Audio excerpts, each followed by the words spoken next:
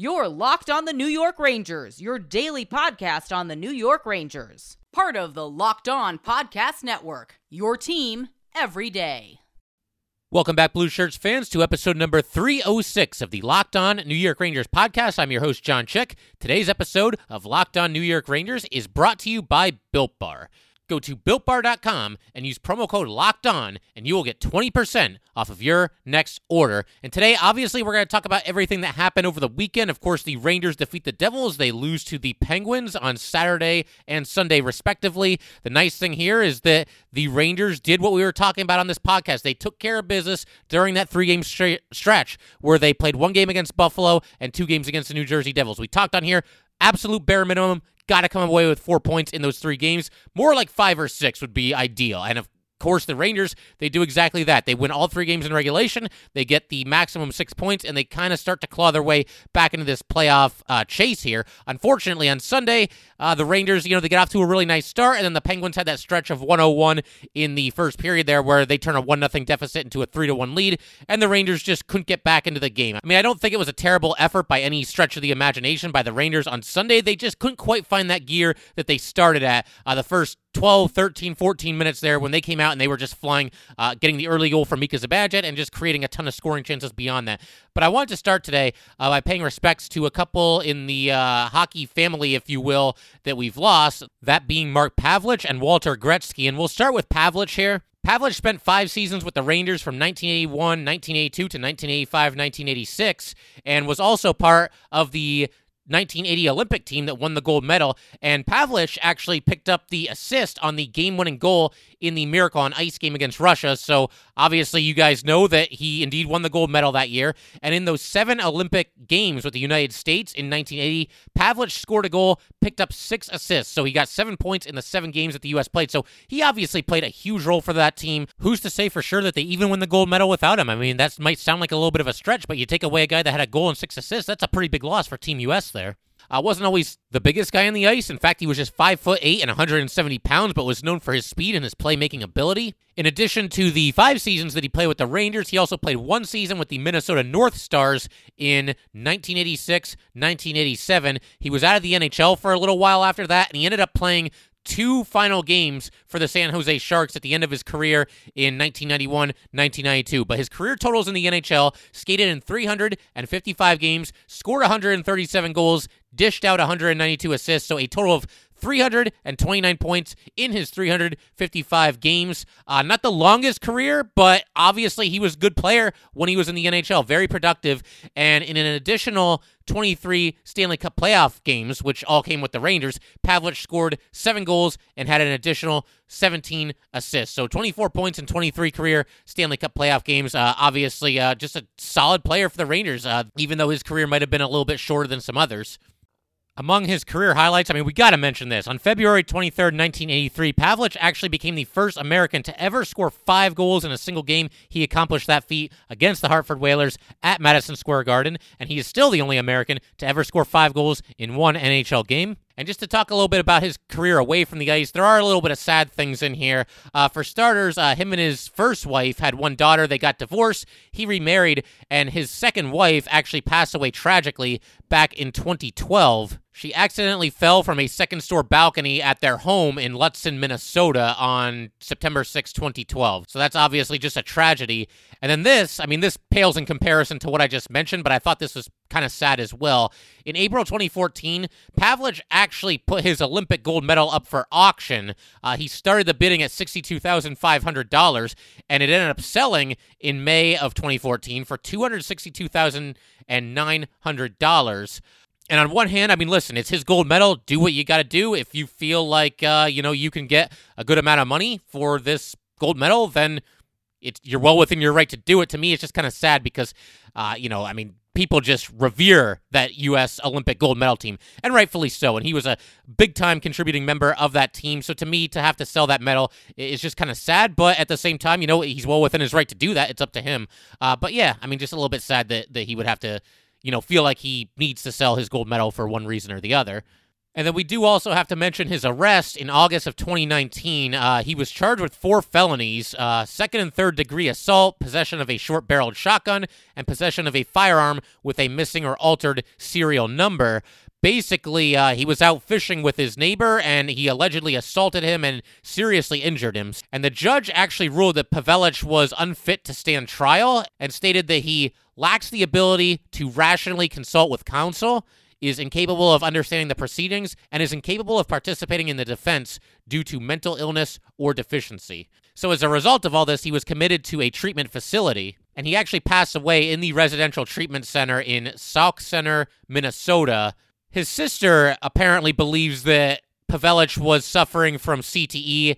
She had noticed behavioral changes in the years leading up to the arrest in 2019, and, I'm no doctor. I've made that clear on here many times, but, you hear about something like this, it seems completely out of character because, to my knowledge, it doesn't seem like he'd ever been in any kind of trouble with the law prior to 2 years ago, and the next thing you know, he assaults his neighbor, has 4 felony counts against him.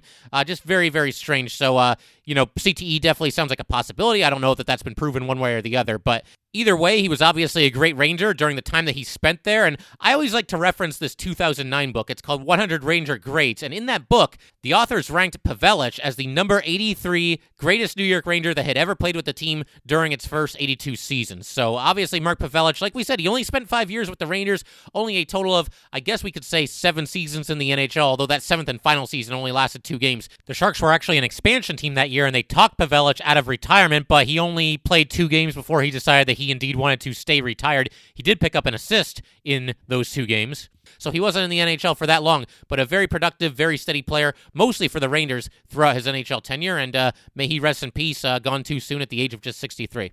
We've also got to talk about the passing of Walter Gretzky. He was 82 years old, and as you guys are all probably well aware, Wayne closed his career as a member of the New York Rangers, played his last 3 seasons in New York. Walter Gretzky actually built a backyard rink for his children. I would go ahead and say that the investment was worth it. He had 5 kids, 4 boys and 1 girl. Obviously was the father of Wayne Gretzky. Walter Gretzky, though, was actually a track star in high school, also played hockey. He wanted to play in the NHL, but was basically told he was too small because he was only 5'9", 140 pounds. One thing that really stood out about Walter Gretzky to me is apparently he had a near-fatal brain aneurysm all the way back in 1991. He was just 53 at the time, and lo and behold, he ends up living an extra 30 years after that. He also wrote 2 books. The first one was called Gretzky, From Backyard Rink to the Stanley Cup. He wrote that one in 1985, and the second one he wrote in 2001 called On Family, Hockey, and Healing. And with Walter Gretzky, listen, he's always going to be known first and foremost as Wayne Gretzky's dad, and understandably so. That's what happens when your son is the greatest hockey player of all time. But Walter Gretzky definitely has an interesting story of his own, and honestly, there's so many great books out there, I really wouldn't mind getting a copy of either or both of Walter's books. I'm sure there's some great stories in there, but obviously may he rest in peace as well. I know he was 82 years old, but, it really doesn't make it any less sad whenever somebody leaves us. Today on the Locked On Today podcast, Selection Sunday is a week away, and there will be a number of ACC teams left out of the tournament. What went wrong in the ACC this season? Get more of the sports news you need in less time with the Locked On Today podcast. Subscribe to Locked On Today wherever you get your podcasts. All right, so let's go ahead and talk about these games over the weekend. Like we said, a win against New Jersey, a loss to the Pittsburgh Penguins, and one general thought that I want to just kind of throw out there, and I don't really have the stats to back this up. It's just kind of a trend that I've noticed, especially over the weekend, but really pretty much throughout the entire season. I'm not saying it happens every single game after every single goal, but the trend is this, and that is that after a goal, whether the Rangers score or whether the opposition scores, it seems like the Rangers don't necessarily have their best shift immediately following the goal. And again, I don't have the numbers to back this up right now. It's just kind of a casual observation, but we saw it over the weekend, right? We saw it against the Devils.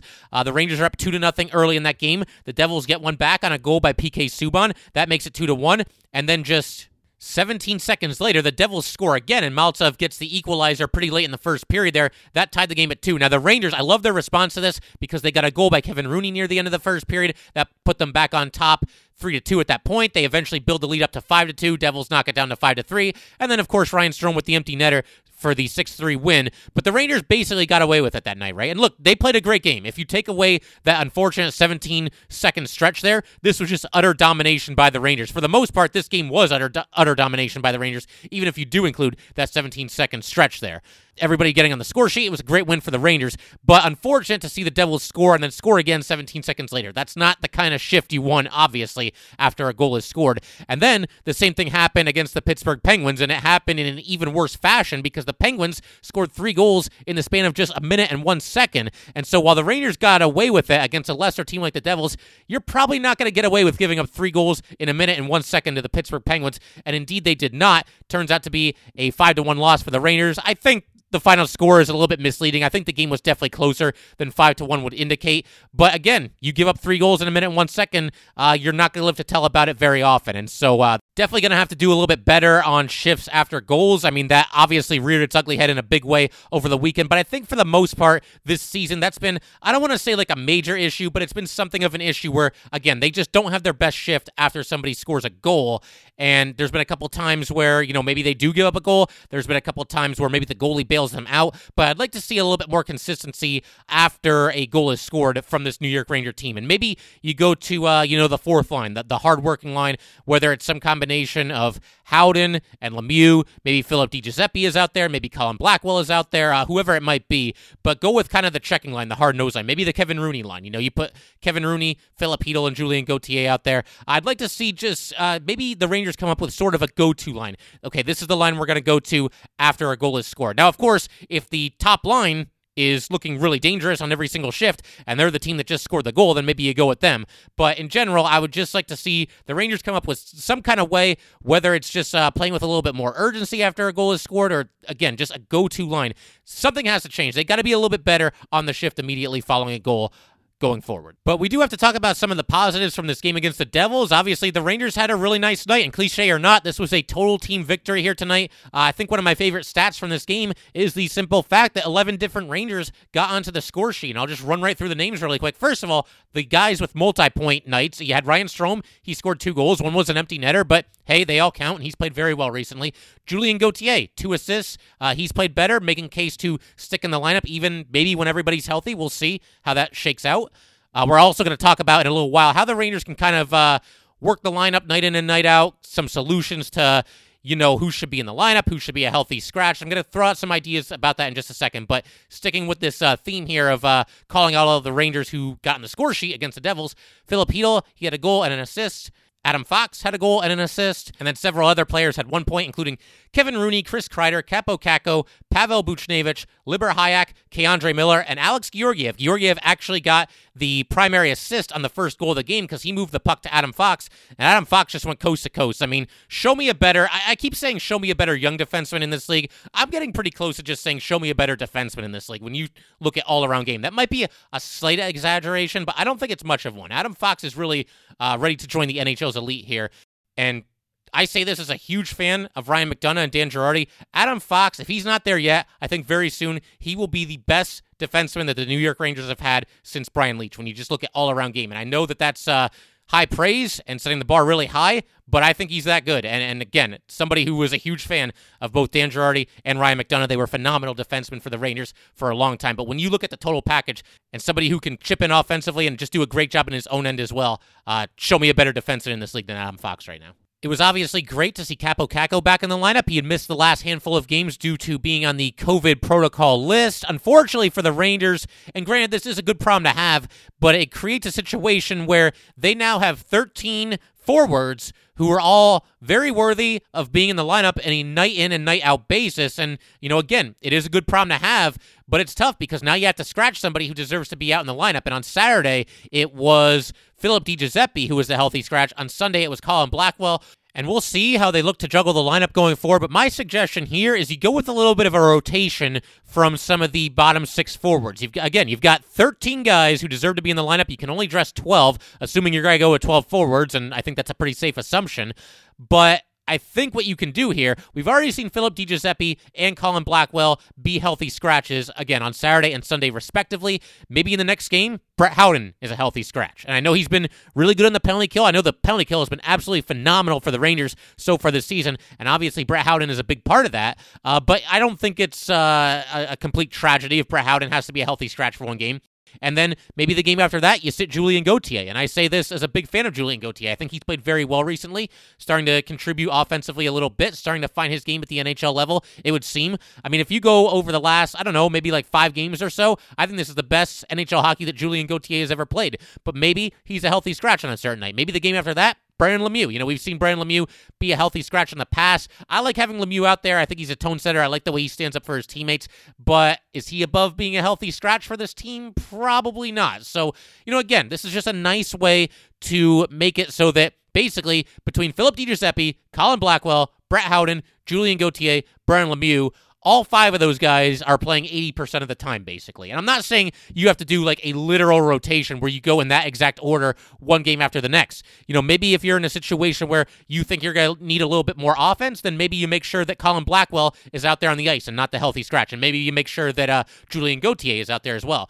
Maybe if you're in a game where you expect some nastiness, maybe you're playing the Boston Bruins. Obviously, those games have been very chippy so far this season. Maybe in a situation like that, you make sure that Brandon Lemieux is out there. And to a lesser extent, Philip DiGiuseppe. I don't think Philip DiGiuseppe is necessarily going to drop the gloves and fight. We haven't seen him do a ton of that, but he's obviously a big, tough, physical player who's going to go in hard in the forecheck, establish a little bit of a tone. So I think you'd want both those guys out there in a game like that. And maybe if you're up against a team that has a lethal power play, they're just really dangerous on the man advantage, they draw a lot of penalties, they get a lot of power play opportunities, then maybe Brett Howden. You make sure that he's out there in the lineup on a night like that. So you can mix and match it a little bit, but I'd like the idea. I don't want to see somebody like Philip DiGiuseppe or Colin Blackwell have to be a healthy scratch for 3 or 4 or 5 consecutive games. They've both played better than that, and neither one of them would be deserving of basically just being benched for a long stretch of time. So I like the idea of a rotation, and then obviously when Artemi Panarin comes back, it's going to get even more complicated because you're going to have 14 forwards who deserve to be out there and only 12 spots. So again, you'd have to get even more creative at that point, but we'll cross that bridge when we come to it. And obviously we keep our fingers crossed that Artemi Panarin is back sooner rather than later, because if you remember, he requested a 2-week leave of absence, and today, Monday March 6th? Monday, March 8th, this is actually the 14th day of the 2-week leave of absence. Now, I don't know how literal they took it. I don't know if that means that he's going to be back on Tuesday for the Rangers game against the Penguins. The Rangers could obviously use him. They have won 6 out of 9 games and done a lot of that without Artemi Panarin. But be that as it may, he's one of the best players in the world. Get him back on the ice as soon as possible, please. We'll keep our fingers crossed that he can get back out there. I know he's obviously dealing with a lot in his personal life at this moment, but hopefully he's back sooner rather than later with this team. And to be honest, we just talked about the forwards and how there's 13 guys for 12 spots, and pretty soon there's going to be 14 guys for 12 spots. If you look at the Ranger defensemen, it's basically the same situation, because right now you could say that 8 guys are deserving of being out there. You've got Adam Fox, Ryan Lindgren, Jacob Trouba, K'Andre Miller. I think right now those 4 guys are basically locks to be out there every single night. I mean, the first 3 for sure, and I think K'Andre Miller is getting pretty close to being a lock to be in the lineup every single night. But beyond that, you've also got Liber Hajek. He's played well. He got his first goal of the season against the Devils. That was awesome because he scores a goal from the blue line, shoots it through traffic. His teammates were so happy for him. He went over to the bench. Everybody was just kind of mobbing him. That was a really cool moment. And Hajek's really played well, looking like he's really grown by leaps and bounds since last season when he was really up and down. Just looks a lot more comfortable at the NHL level. But he's in the mix for playing time, and I think of everybody I'm about to mention, his spot is probably the most secure, because you look at Liber Hajek, he's somebody that the Rangers want to be a big-time part of this team going forward. You can't really say the same thing for Brendan Smith and Jack Johnson or Anthony Bitetto, but I think all 3 of those guys have played fairly well recently. Obviously, Bitetto's been scratched in recent games, but Brendan Smith and Jack Johnson, I think, have both played fairly well recently. And with Jack Johnson, I know that wasn't the most inspiring free agent signing, but he's played very physical when he's been out there recently. Of course, he was a healthy scratch in this most recent game on Sunday against the Penguins because Jacob Trouba was making his way back to the lineup. So somebody had to come out of the lineup. It ends up being Jack Johnson. But I think with Johnson, sometimes the less you notice him, the better. I think early in the season, he was kind of jumping off the screen and not usually for good reasons. But he's settled down a little bit. I think he's played decent hockey overall and played physical. And Brandon Smith, I think, has really played well recently. And I think it's entirely possible and possibly even likely that Brandon Smith and Jack Johnson will not be back with the Rangers next season. Their contracts will both expire at the end of this season, and it's even possible that one or both of them could be moved at the trade deadline. You move one of them for a draft pick and you open up a spot for a young defenseman in the pipeline, but you got to give credit where it's due. They've both played well recently, And as for Boteto, I mean, he might have a hard time getting back on the ice because everybody ahead of him is playing very well. But again, you've got 8 defensemen that I think have all played fairly well, at least recently. You can only make room for 6 of them. So that's an interesting situation, too. I think you could see a little bit of a rotation between Smith and Johnson. But I get the feeling, again, those top 4, Fox, Lindgren, Trouba, Miller, they're all going to be out there. And I think Libor-Hajek, again, his spot seems fairly secure if he keeps playing the way that he's playing because they want to get him NHL experience and they want to make him a big part of this team going forward. Just wanted to take a minute to let you guys know that today's episode of Locked On New York Rangers is brought to you by Built Bar. It is the best tasting protein and energy bar that I have ever had. It's kind of hard to explain. You just have to experience it for yourself. It's got real chocolate, amazing flavors, and unlike a lot of other protein bars, energy bars, you don't need a gallon of water to get rid of that weird, funky aftertaste that sometimes comes with the other bars. It's just good, and it actually kind of tastes quite a bit like a candy bar. It has an amazing combination of low calories, high protein, and low sugar. There are no crazy additives, and if you compare it to the most popular men's bar, Cliff, it is half the calories, 7 times fewer carbs, 7 times fewer sugar grams, and more protein. How can it be that good and taste that good? I don't know. You just got to try it for yourself. Go to BuiltBar.com and use promo code LOCKEDON20, and you will get 20% off of your next order. That is LOCKEDON20 to get 20% off of your next order at BuiltBar.com. Today's episode of Locked On New York Rangers is brought to you by BetOnline.ag. BetOnline is the fastest and easiest way to bet on all your sports action. Football might be over, but NBA, college basketball, and the NHL are in full swing. BetOnline even covers awards, TV shows, and reality TV. BetOnline offers real-time updated odds and props on almost anything you can imagine. BetOnline has you covered for all the news, scores, and odds. It's the best way to place your bets, and it is free to sign up. Head to the website or use your mobile device to sign up today and receive your 50% welcome bonus on your first deposit. BetOnline.ag, your online sportsbook experts. Once again, BetOnline.ag. Get the upper hand in your fantasy hockey league with daily fantasy hockey advice from Locked On Fantasy Hockey. Fantasy hockey expert Scott Cullen gives you the tips, insights, and analysis for season-long Dynasty and DFS leagues, breaking down all the stats and information to keep you ahead of the competition. Subscribe to the Locked On Fantasy Hockey podcast wherever you get your podcasts. As far as an update on Igor Shesterkin, there's nothing really all that new thus far today, but I suppose since the last time we talked on Friday, we have now learned that Igor Shesterkin is just going to be day-to-day, so it sounds like the Rangers really dodged the bullet there. Obviously, he went down on just a fluky play against the Devils, the first of 2 games against the Devils last week. Just obviously in a lot of pain, could not put any weight on his right leg and had to be helped off the ice, was grimacing, clearly in a lot of pain, looked like he was just in pure agony leaving the ice, but it looks like now that he is just day-to-day and that the Rangers should have him back in relatively short order. I have not seen an update as far as whether he'll be available for Tuesday night's game against the Pittsburgh Penguins. If he is, then maybe he's right back out there. If he's not available to, start the game, then maybe he backs up either Kincaid or probably more likely Georgiev. But if Igor Shesterkin is not able to suit up on Tuesday night, it also raises an interesting debate.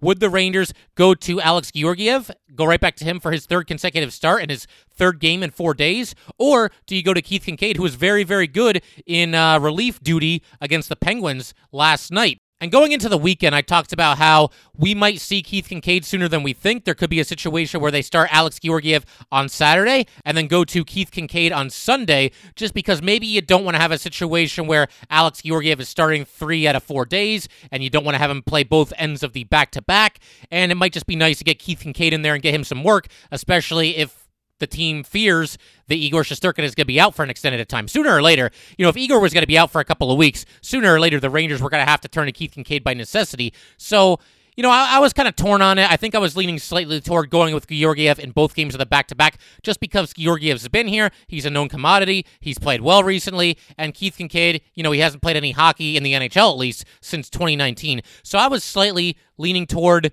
going with Georgiev for both games of the back-to-back. I'm not going to come on here and do revisionist history, but in hindsight's always 2020. Alex Georgiev obviously really, really struggled against the Penguins. Like we said, the Rangers gave up 3 goals in a span of just 1 minute and 1 second, and Georgiev didn't exactly get a ton of help. He faced a couple of breakaways in that time period there, that minute and 1 second, and he let in 2 goals on the 2 breakaways that he faced. And we've talked about this, but that continues to be Alex Georgiev's Achilles heel. He just cannot seem to come up with a save on a breakaway. But more than just not being able to, make a save on a breakaway, there's just too often where it doesn't look like he's going to make the save on a breakaway. There was this weird thing where he just kind of seems to fall forward when somebody's coming in on a break. Kapanen and Crosby both scored on breakaways. They both score pretty easily, it seemed, on the breakaway against Georgiev. Georgiev is pulled after the Crosby goal.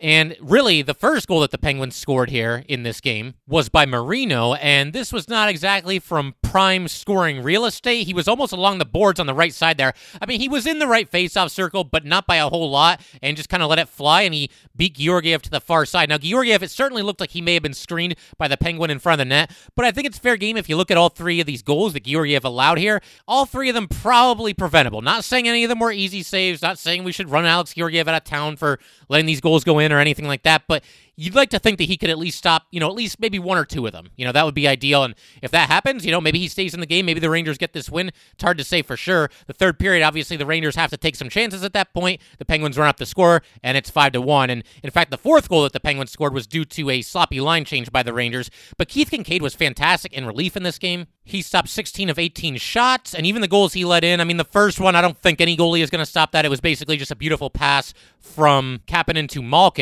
And then the second one was kind of just a fluky goal. Aston Reese had the puck behind the net and just kind of played it off his pads, and it went in. That was right after Aston Reese had batted the puck out of the air. Just a strange goal there late in the game, kind of in garbage time. But it'll be interesting to see. Do you go back to Keith Kinkaid and give him a start on Tuesday, recognizing that he was obviously playing very well in this game, or do you go back to Georgiev thinking that, Kinkaid is only going to be dressed for so much longer, Shesterkin's going to be back in short order, there's no reason to mess with Georgiev's confidence? It's an interesting debate, and I suppose something else that can't be ruled out, maybe Igor Shesterkin comes back in this game. Maybe he's ready to go on Tuesday night. We'll obviously keep our eye on that. I think in a perfect world, Igor's ready, and he's cleared, and he gets back out there and shuts down the Penguins, because the Rangers really need to pick up a win against the Penguins. If you guys have been keeping track this season, you'll know that the Rangers are now 1-2-2 against the Penguins, and Pittsburgh is obviously one of the teams that the Rangers are trying to track down for a playoff spot. If the Rangers end up missing the playoffs by, a point, 2 points, 3 points, we're going to look right at this Pittsburgh Penguins series, especially if the Penguins get in, and say, that's the difference right there. We just could not get a win against this team. Obviously, there are still 3 matchups against the Penguins to go this season, including Tuesday night's 6 p.m. game. But obviously, the Rangers not off to an ideal start against one of their biggest rivals this year. And here's a stat that I'm going to throw at you that will probably blow your mind. So the Rangers, something that's been an issue for them against the Penguins this year is not being able to hang on to a lead. And they've played 5 games against the Penguins this season. Guess how many games the Rangers have held the lead in against the Penguins out of those 5 games? I'll give you a second. You ready? Okay, so not once, not twice, not 3 times, not 4 times. They have had the lead in all 5 games against the Penguins this season, and they have all of 1 win to show for it. Now, granted, in yesterday's game, it's about as precarious of a lead as you can have, right? Because the Rangers got up 1-0 on an early goal by Mika Zibanejad. Obviously, great to see him break through, give the Rangers an early lead, score on a 2-on-1 break. He had a chance to maybe pass to Lafreniere, but he chose to shoot it instead, and it was the right decision because he basically just scored short side around Casey DeSmith there and put the Rangers up 1-0. He had a couple of other chances later in this game. Just a couple minutes later, he had a chance to make it 2-0. Had an opportunity in front of the Penguins' net, couldn't quite convert on that one. And then later in the game, when the Rangers were down 3-1, I believe it was Buchnevich passed across the ice to Mika Zibanejad, and Zibanejad put it off the post. I mean, he had Casey DeSmith dead to rights on this play, so unfortunate that he couldn't convert there, but nice to see Mika Zibanejad moving in the right direction. But you got to figure, if the Rangers, if they're going to try to make a move and try to finish in that top 4, the Penguins are one of those teams that they're going to be neck and neck with right there at the very end of the season. So got to find a way to do a little bit better against this team, and let's hope that it starts Tuesday night in Pittsburgh. Hopefully the Rangers can get a win there. And just remember, guys, it is a 6 p.m. start. So I know the routine is usually catching the Rangers at 7 p.m. They're going to be starting at 6 that night. There's your reminder. I'll remind you again in tomorrow's episode. But that will do it for today, guys. Once again, if you'd like to get in touch with this podcast, please send an email to lockedonnyrangers@gmail.com. Once again, that is lockedonnyrangers@gmail.com. Definitely give us a follow on Twitter as well, @LO_NY_Rangers. Once again, that is @LO_NY_Rangers. Thanks again, guys. I'll see you next time.